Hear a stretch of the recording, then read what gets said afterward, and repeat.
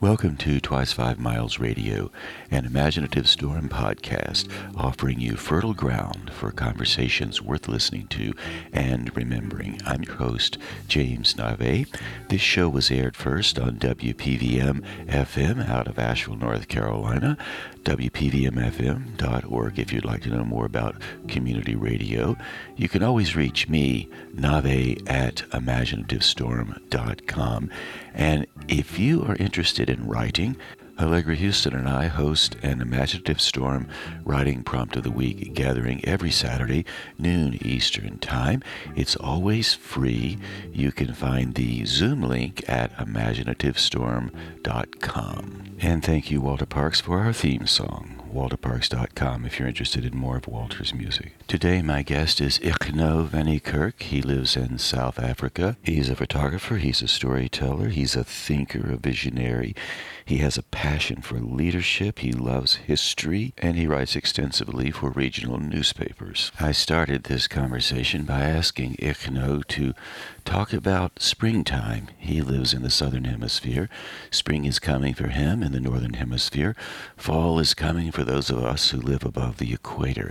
So that's where we pick up the conversation. Igno talking about springtime.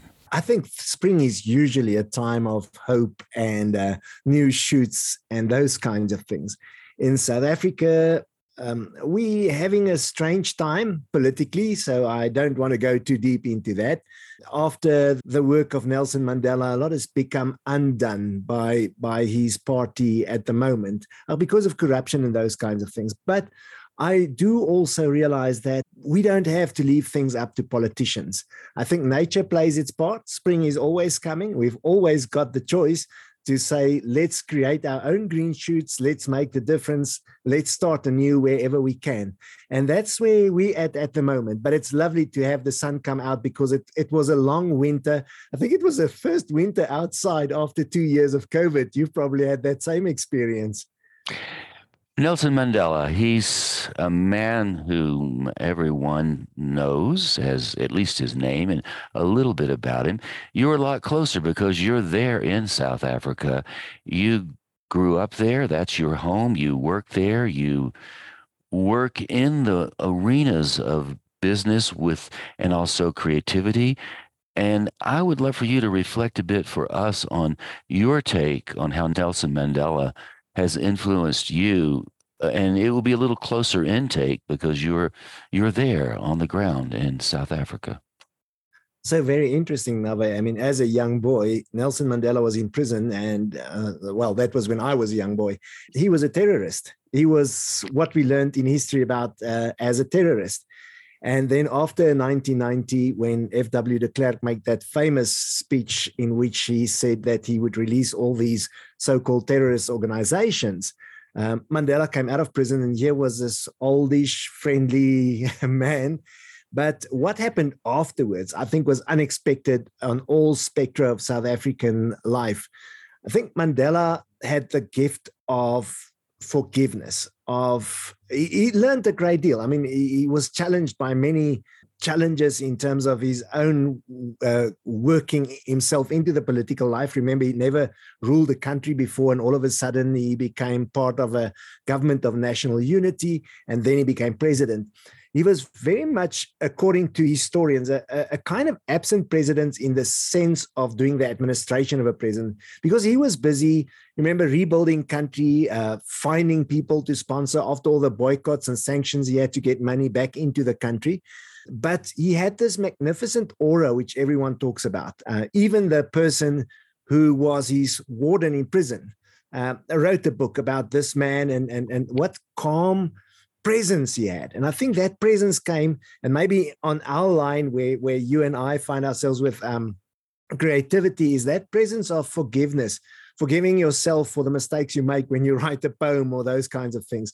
And I think he brought a lot of that, and forgiveness and presence, and that was a great gift to the country, which, as I say, has sadly it's already become undone by his own party. But we wanted that not to be the South African story, but that's the way it's going. And I think worldwide, globally, there are leadership challenges. I mean, as we speak, I think Britain's got a new person in charge there today after Boris Johnson. And in America, I know that during the pandemic, we watch a lot of news. We saw the crises.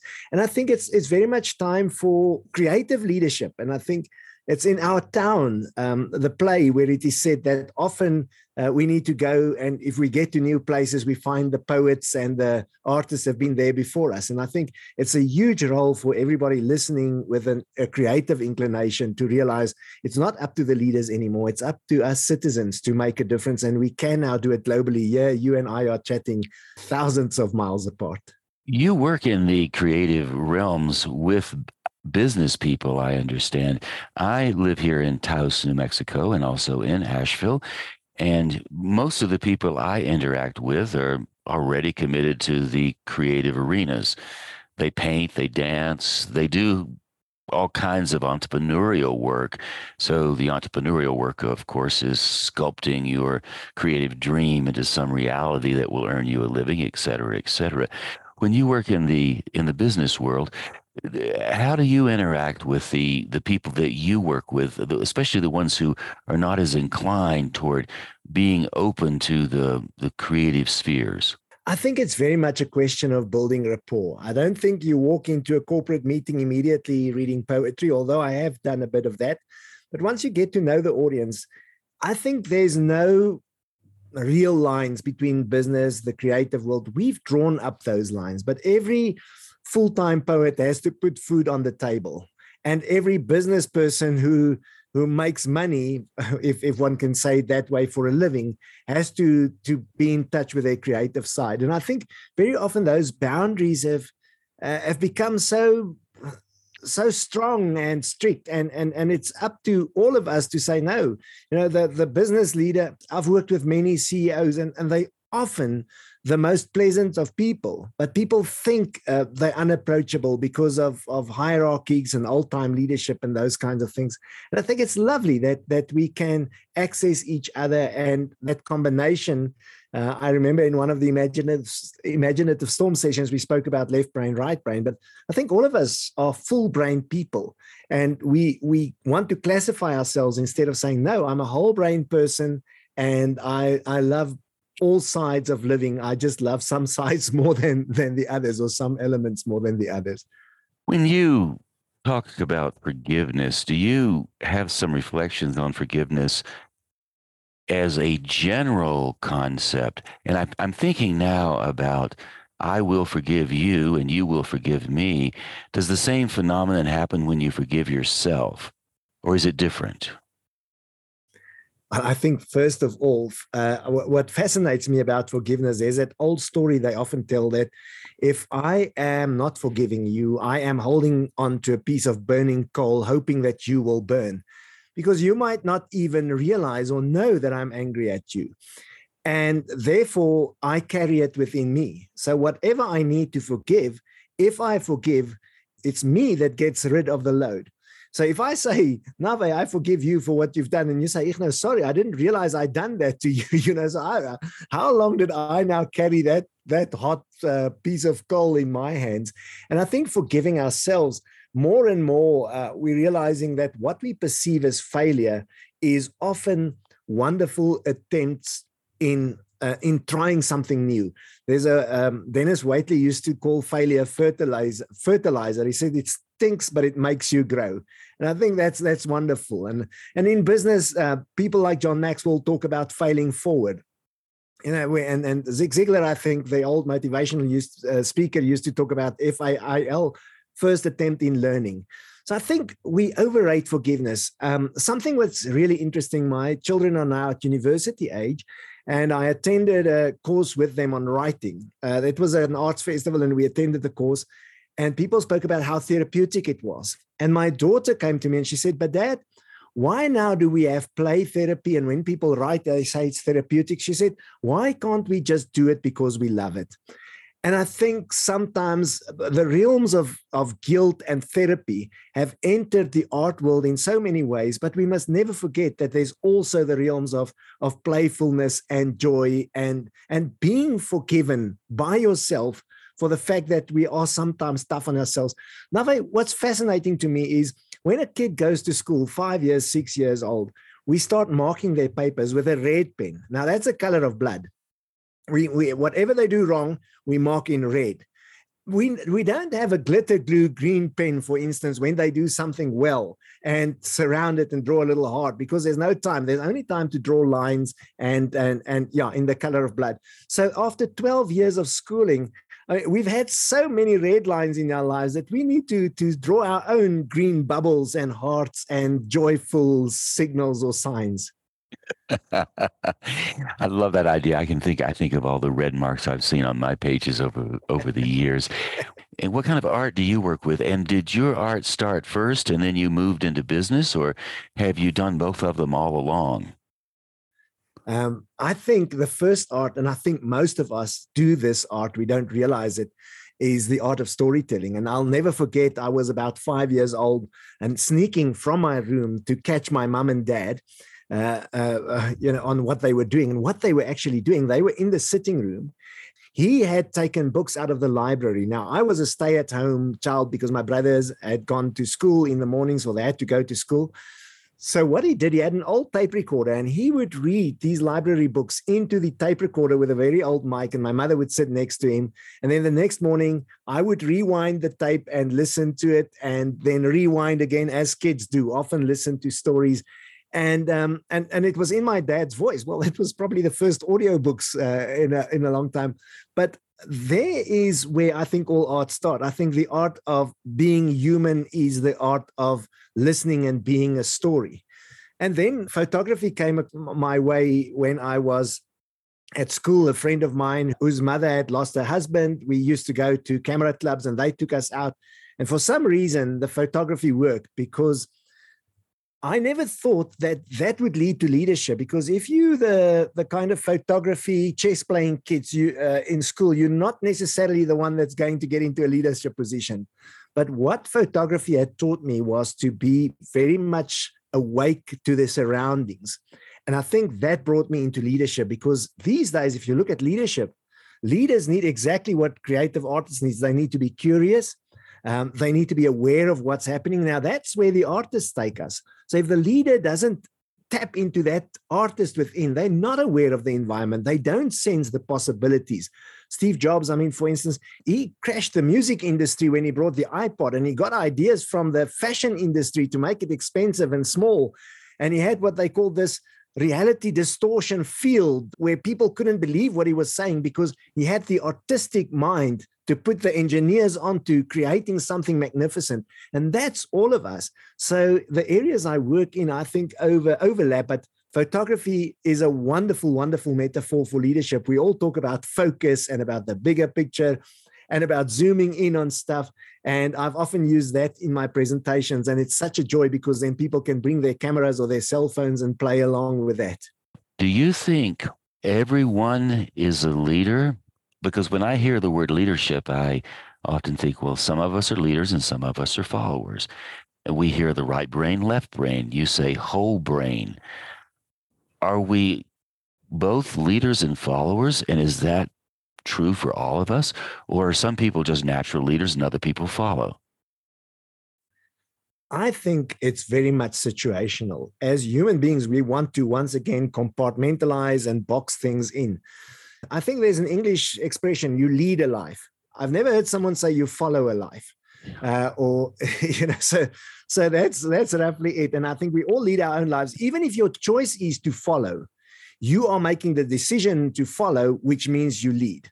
Now, John Maxwell once again used to talk about leadership, and he said, if you lead and no one's following, you're merely taking a walk. So many leaders also, I think they think they're leading, but they're not, because they lead through a position of power. Real leadership might come from a follower who makes suggestions, who ideate, who share, and who take care of other people who the leader might not even be aware of. When you go into a situation and you are teaching leadership, do you think of yourself as a person who teaches leadership, or do you facilitate the idea of leadership? How do you approach it, and how do you define it when you're working with a group? people often expect leadership to be something like vision, mission, values, strategy, tactics, and bottom line.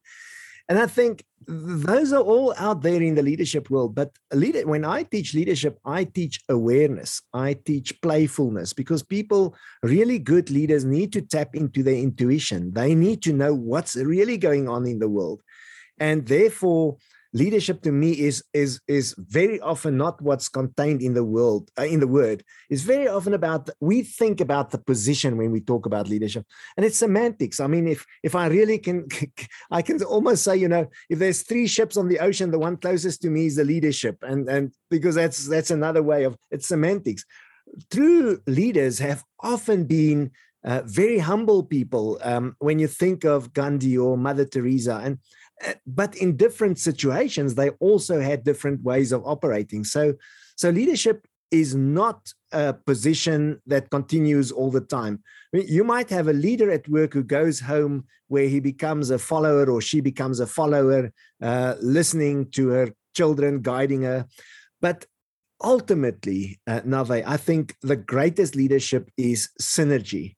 When a leader can stand back, it's like Ben Zander, the orchestra conductor, often talks about conductors, they don't play any instrument, they don't make any noise.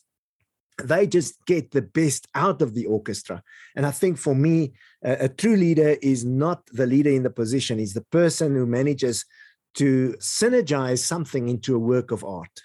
Do you define yourself as a leader? Do you see yourself as a leader? I don't see myself as a leader in the corporate sense, but I do see myself as sometimes having to take charge of situations.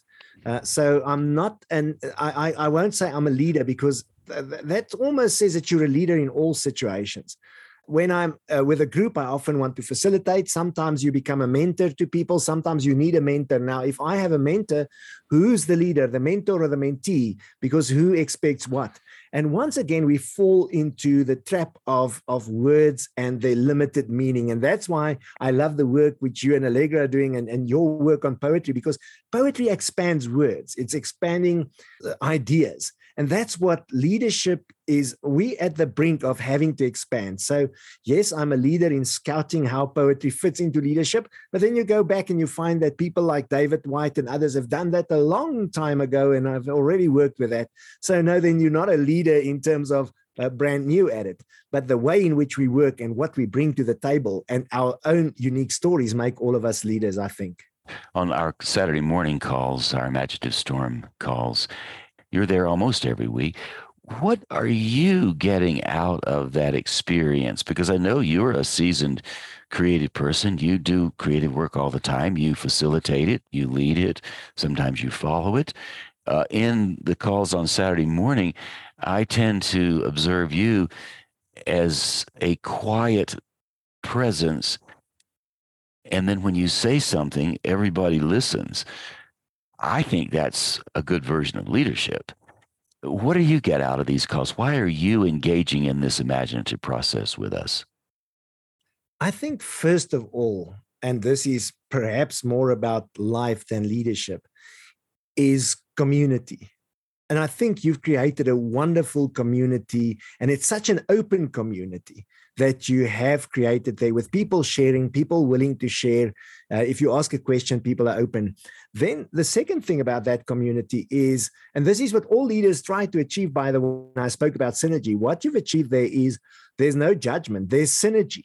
People come together and literally synergistically, they work with words that each of them bring into the room, and then they write with those words, and then they get feedback. Well, not feedback. They almost get, if I could call it, what shall we call it? Blessings from other people on their work. And so that there's no better form of leadership than what you actually do at the Imaginative Storm. And then afterwards, when we have those conversations, I have loved to take the questions into those conversations, because remember, Nave, they used to say that we had the era of production, and there was the hunters and the fishermen, and then it was production, and then it was service, and then it was technology.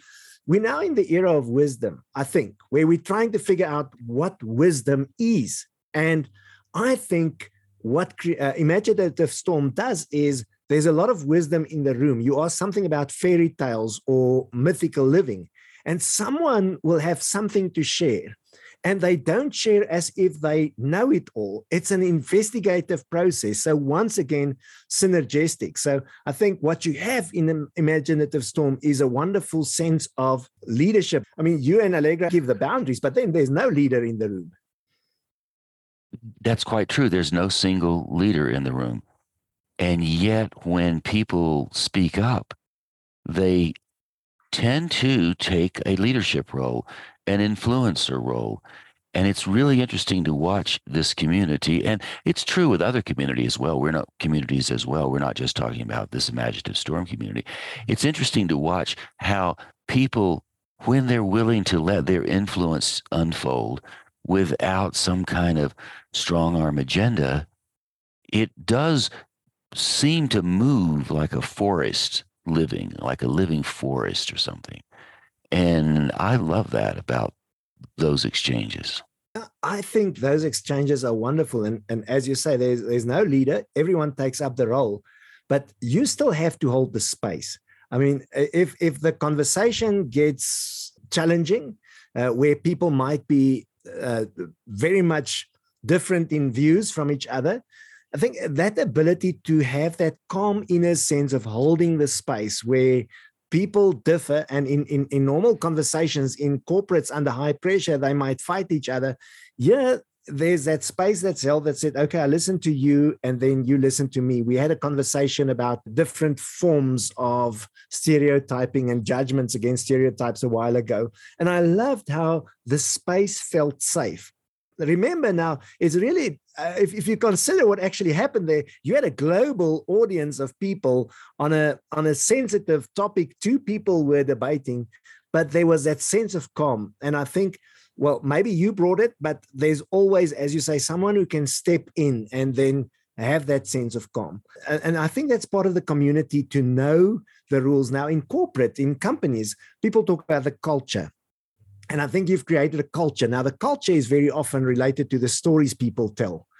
So the stories that go out about Imaginative Storm is about these wonderful conversations. Most companies, people are working, from coffee shops. Pandemic has done a wonderful job for company and corporate culture, where people used to travel to work every morning and back, and in the afternoons, and they got angry in traffic back home. One of our futurists used to say, our grandchildren asked us one day, why did you really all go to work at the same time and all travel back at the same time? And I would like to ask the naughty question, was there no poet who could say how insane this was? And then along came COVID, and all of a sudden people realized, whoa, we don't have to work the way we did. Now, these are intelligent human beings, but why aren't we changing those lines of isolation which we wrap around ourselves? And that's not leadership. Leadership's awareness, openness, synergy, and then that willingness to come back to Imaginative Storm to create a culture of let it flow. Let's see where this goes to. A river knows it's going to end in the sea, but it flows through marvelous passages of countryside. And sometimes there's rocks in the way, but that just makes it sing. Well, that's absolutely true, and I love that that thinking. And it just occurred to me, for those of you out there listening to this conversation, and we're referencing the Imaginative Storm, I thought it might be wise to just give you a quick brief on what that is. The Imaginative Storm is a method Allegra Houston and I have been using to help people write. And yet it's more than a method that helps people write. It's a method that gives people permission to allow their imaginations to play, to romp around, to enjoy, and most especially to be messy. And we are encouraging people to play in the mess of their imaginative processes, while at the same time allowing their rational minds to join the party.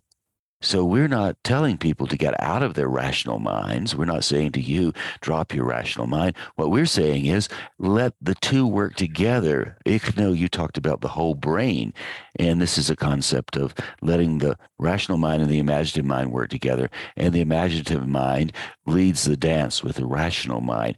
So that's why when people come on the calls on Saturday morning, we stir up the imagination. We storm it up a bit.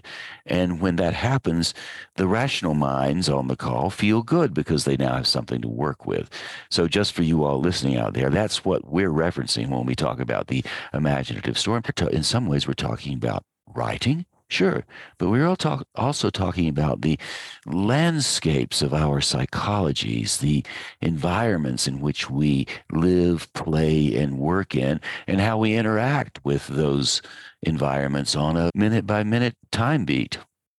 And I'd like to add to that, Nava, and I think you're not only bringing in the whole brain, you're bringing in the gut, because we often write from the subconscious. And if you take a pen in your hand, I think it's Julia Cameron in a conversation I overheard, you moving your body, you actually letting your subconscious do the talking. Now, how often are we reading about lead from the gut and live on your gut feel or your intuition?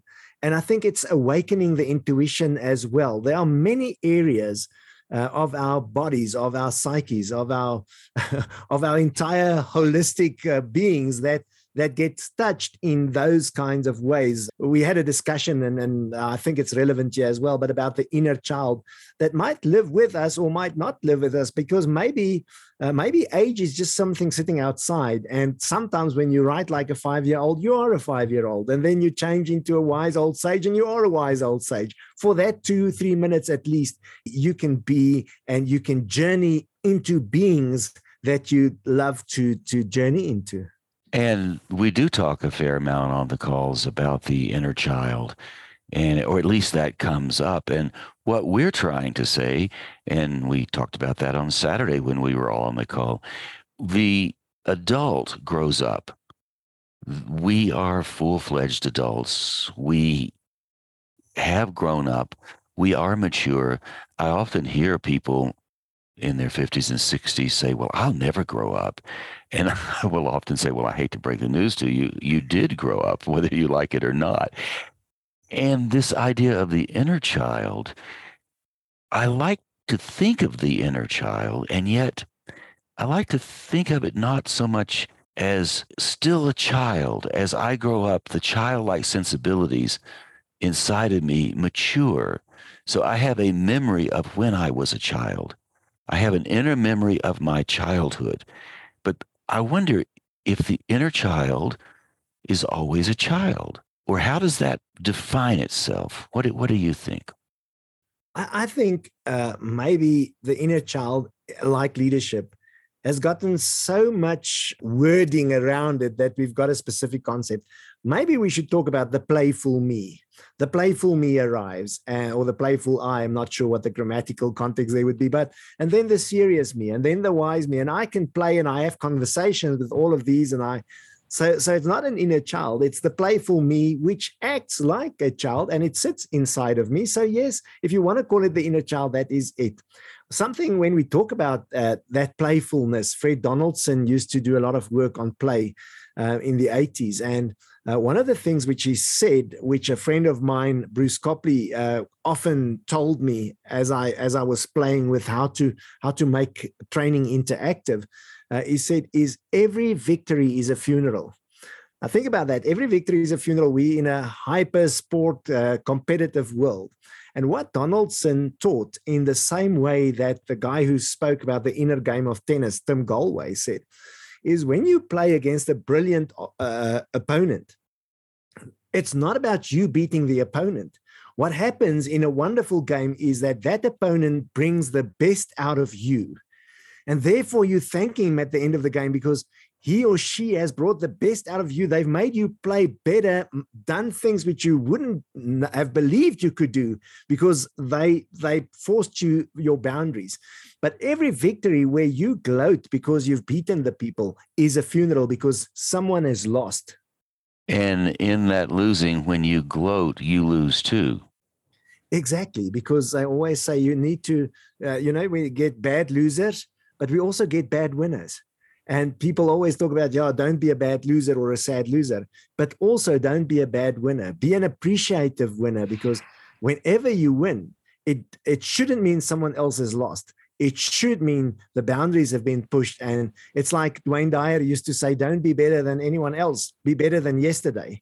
The measurement is against your previous self, your growing self. When you talk about grown-ups, I need to grow on a daily basis and learn, because then I can be better than yesterday, which often means I am more grateful. I am more, what shall I say, content than yesterday. It also might mean that I'm angrier than yesterday if I was too calm in many ways, but I need to grow and say, am I better than yesterday? Because I will never be better than anyone else, because once again, we come into the realm of story, and story, everyone's got a different story. From the moment that you conceived, there's new cells and there's genetics that plays a role in creating this marvelous story called you.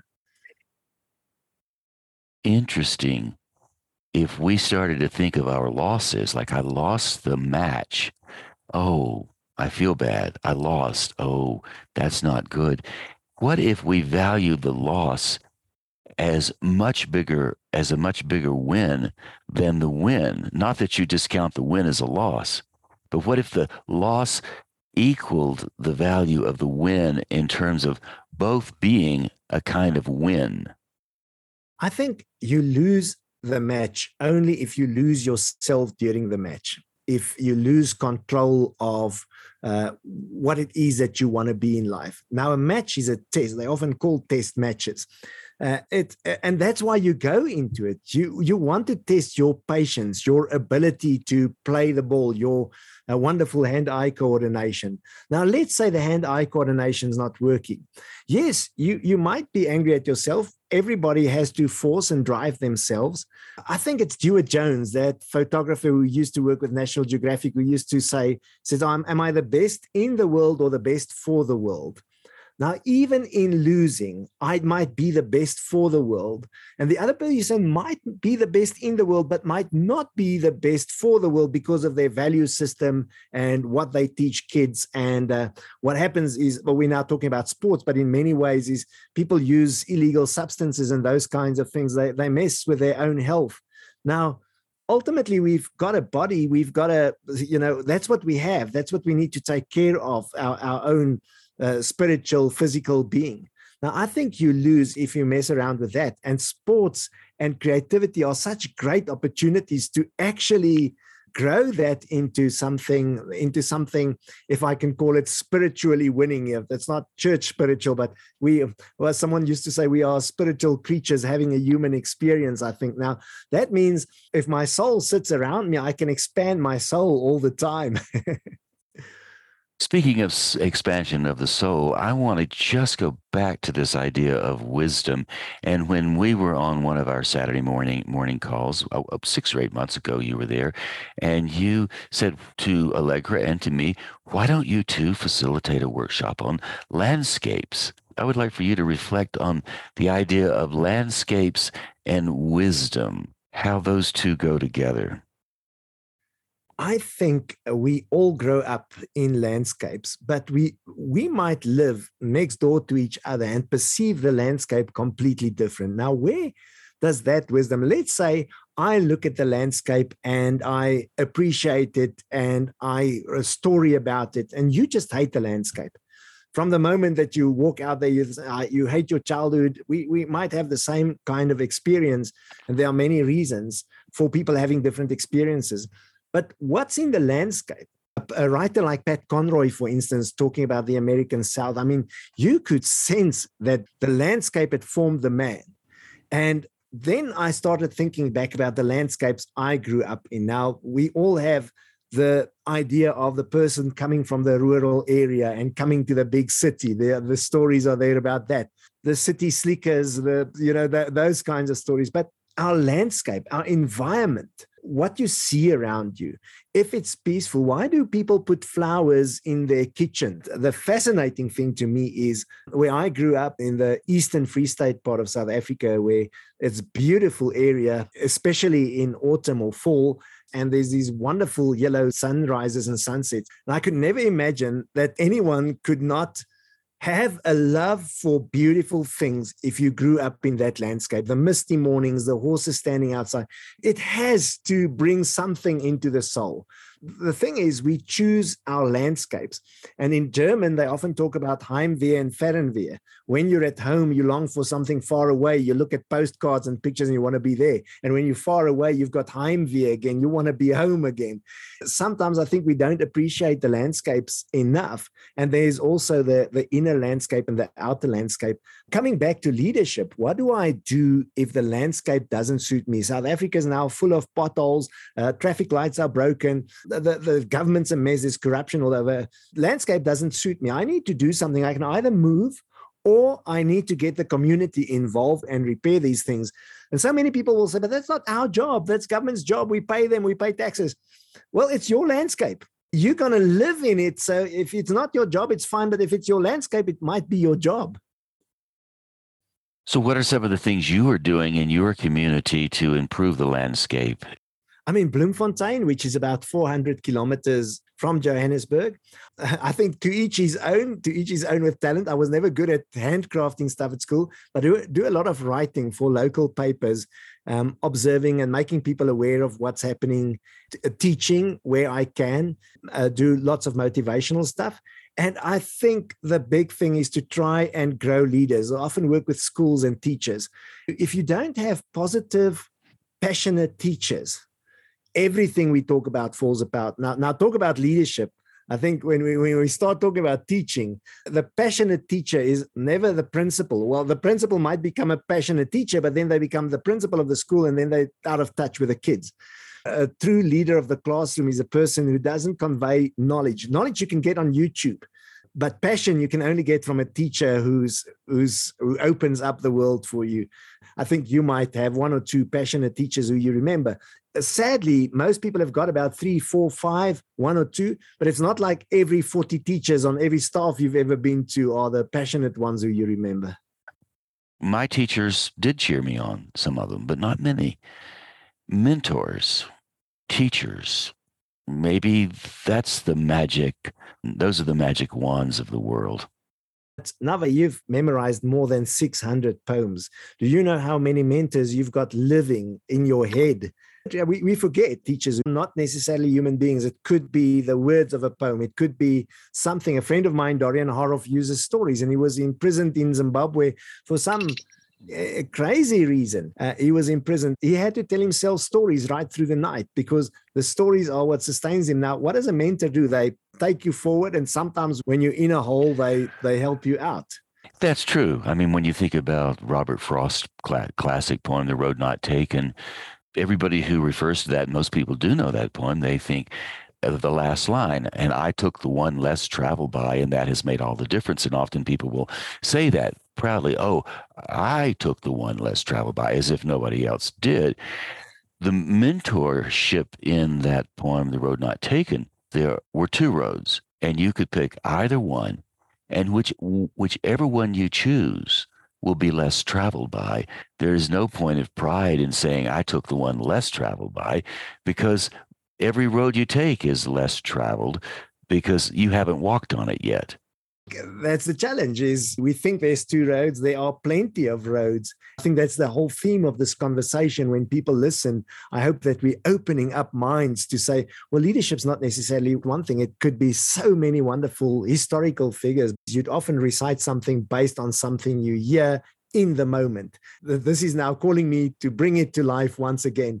And you bring your mentor to the stage, and that mentor resides in your head. You've got your mentor on call, and not only for yourself, but for your audience. You can share the mentor's wisdom with the audience. You mentioned the playful I arrives, the playful me arrives. Wouldn't it be interesting if we could all say the playful us arrives? Or the playful us arrive. That would be the accurate grammar. The playful us would be all of those things that are inside. not just the playful me arrives, but us, everything. Here we are back to all those mentors. And the playful us would be the inner child, the rebellious teen, the wise old sage. It's all sitting inside. And once again, it's that power of imagination. Every one of us is a nation full of people. And I think our best faculty is imagination. Sometimes people say, what is the most powerful nation in the world is imagination. What does it mean? Image a nation. This is an image of a nation. All the nations sits with the teens, with the babies, with the inner childs, with the whole thing. Once again, nothing new. If you look at the poets, they've been there. We're trying to figure out the inner child and those things. But Waltman said, I contain multitudes. Once again, something that's often discussed on the imaginative storm is curiosity. That natural curiosity, Michael Gelb wrote a book on Leonardo da Vinci, How to Think Like Leonardo da Vinci. And the first element that he took out of everything that da Vinci did was what he called curiosity. He was immensely curious. He wanted to know. He wanted to find out how things worked. It wasn't as if he'd given up on something. If he didn't understand it, he'd do drawings and he'd write in his journals what he was thinking. The power of someone's imagination. That power came from da Vinci being curious. And it's that thing which Whitman says, do I contradict myself? Very well, then I contradict myself. And I think it's our right to contradict ourselves. It's synergy. We want to find a third alternative, and we can't do it if we don't have contradictory thoughts, if we just think linearly. And when I'm thinking of images, I'm thinking of the newborn child. Most children are born with sight. Occasionally, you have children who are born without sight. Most children start out with their eyes opening upon arrival, and they see images. I understand when a child starts to view the world from the very beginning, it's a black and white world, and color starts to fill in a little later down the line. But the first few images a child sees are black and white images. And we start out with images. We start out defining our existence by what we see and how we categorize what we see in ways that will allow us to eventually understand it. So it makes sense that imagination and images do sit with us, commune with us from the very first moment we make our cries. A friend of mine's got a story structure, which he often uses when he tells stories. He says it starts with a womb, everything's going okay. Then there's a wound, something goes wrong. Then there's the wander, the journey, the wandering. And then there's the wonder, the WONDER, the wonder. If we go through all those processes and we find the wonder, it's wonderful, literally wonderful. But to come back to what you were saying about the child and imagination being the first things, remember that child doesn't have any language, can't communicate with language. In literary science at university, we had one sentence which I'll never forget. It says, language is a secondary modeling system which parasites on the true nature of reality. So language is secondary. When I say to you a tree, you imagine a willow tree, but I'm talking about an oak tree. So that's secondary. It's a modeling system. It parasites on reality. So once again, if I use language only, I lose awareness because language is just a second-hand system to tell about the world. Imagination, intuition, creativity are areas within us that sees without the eyes and without the words. When we embrace that, it starts to make a kind of universal sense that allows, at least for me, to fit into it in a way that seems very productive.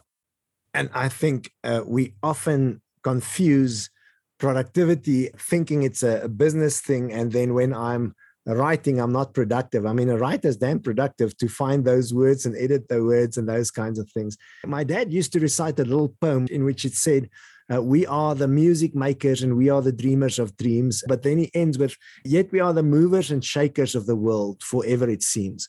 Now, when he talks about music makers and dreamers of dreams, I'm not thinking about physical music. I think it's about marching to your own drum beat. The moment that you start listening to others, you're not leading your life anymore. You are following commands. Those commands are necessary to grow you, but you need to also find yourself within the growth process.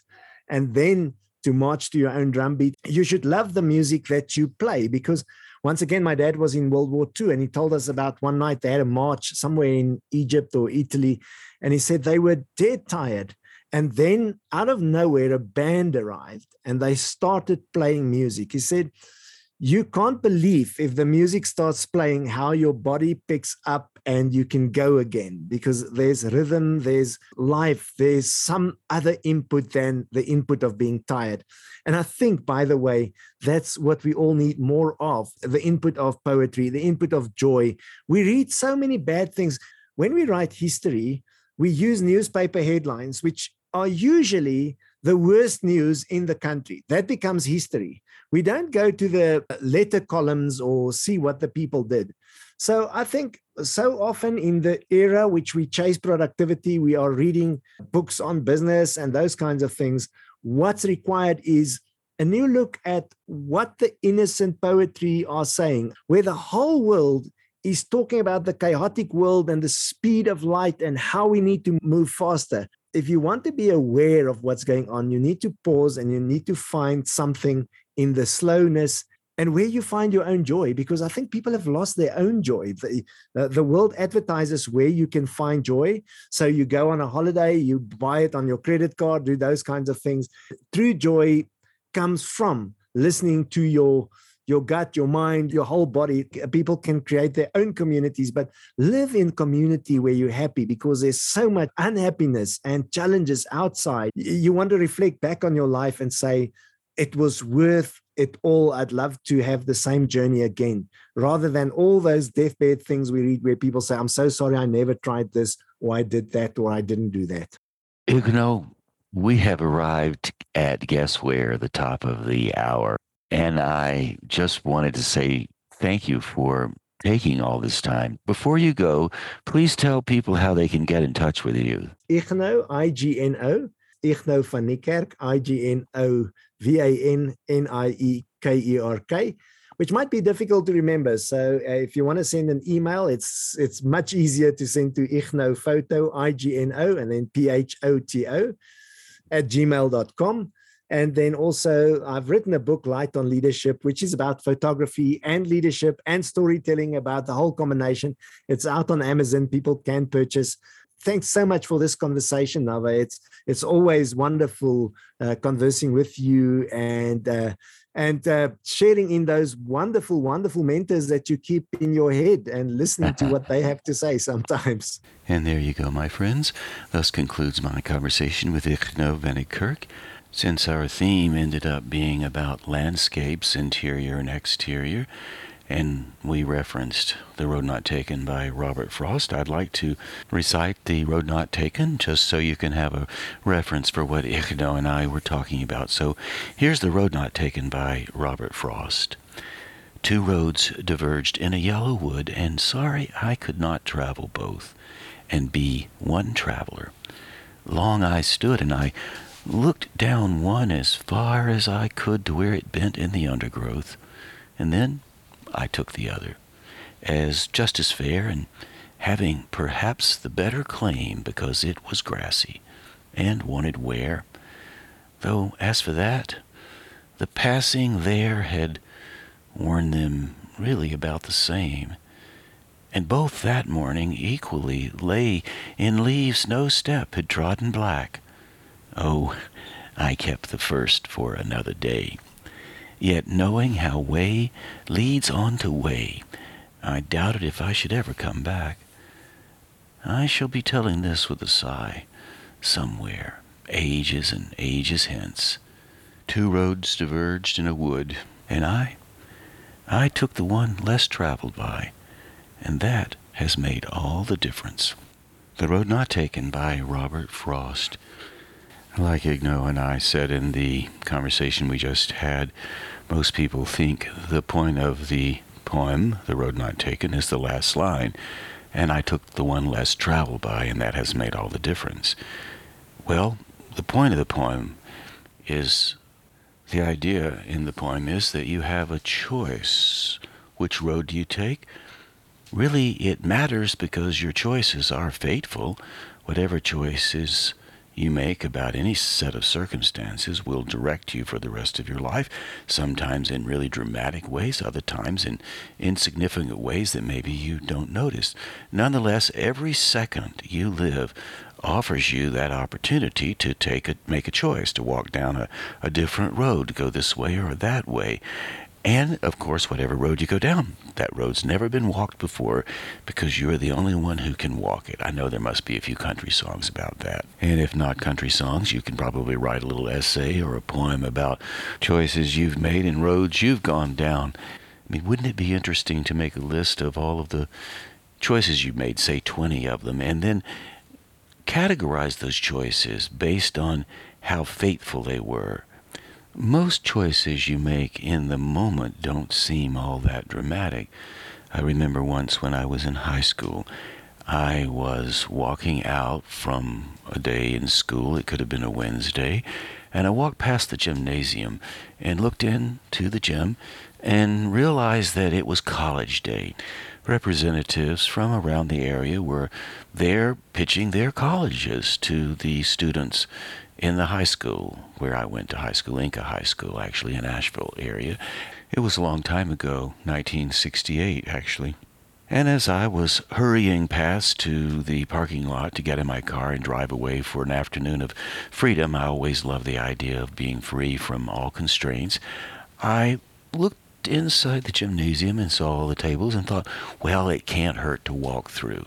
That was my faithful decision, and it was a good one. It was a momentary decision. It didn't seem like it was fateful at the moment.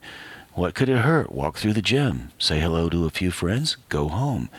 Well, I stopped in front of the table for Brevard Junior College, which is now Brevard College in Brevard, North Carolina, and I said, well, I don't have a very good grade point average, and I'm really not sure if I would even qualify to come to college. And the representative said, well, we have academic probation. We could let you in if you wanted to come. All you have to do is fill out the application forms, take the SATs, do a few other things, and apply, and we'll let you know if you can come or not. Well, I walked away thinking, why not? I had the brochures and went home, filled out the application, I submitted it, and lo and behold, they let me in on academic probation, and rightfully so. My grades weren't that great. And because of that one fateful choice, my entire life was different. And even to this day, because of my experiences at Brevard College, my best friend who lives in Paris, John Van Hasselt, and I did a show not long ago about John and my love of Paris. And if I hadn't made that fateful decision all those years ago to take a right and walk through the gym, would never have had Paris. I would never have had the life that I've had. Now, there's your road. 2 roads diverged in a yellow wood, or 1,000 roads diverge every second, really. Which one do you take? So if you list 20 faithful decisions, usually not that dramatic, and then you build those decisions out in a story, you will find some insight that maybe you haven't thought of. So the landscapes of our lives, the landscapes of our emotional, psychological, spiritual interiors, the landscapes of what's in front of us, what's around us, of our communities. And on that note, I would like to say thank you ever so much for listening to Twice 5 Miles Radio, an imaginative storm podcast offering you fertile ground for conversations worth listening to and remembering. I am your host, James Nave. This show was aired first on WPVM FM out of Asheville, North Carolina, WPVMFM.org if you'd like to know more about community radio. Thank you, Walter Parks, for our theme song, WalterParks.com if you would like to know more about Walter's music. If you'd like to email me, nave@imaginativestorm.com. Nave is spelled Nave.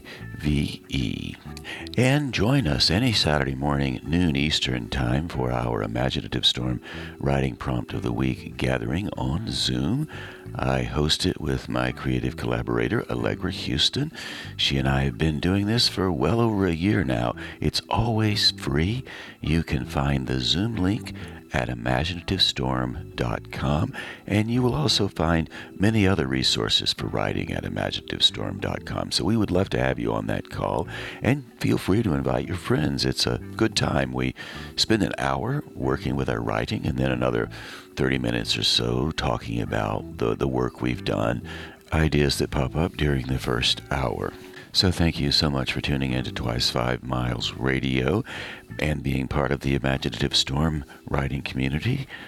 And please do come back again soon. And until then, I'll catch you on that turnaround somewhere down the line.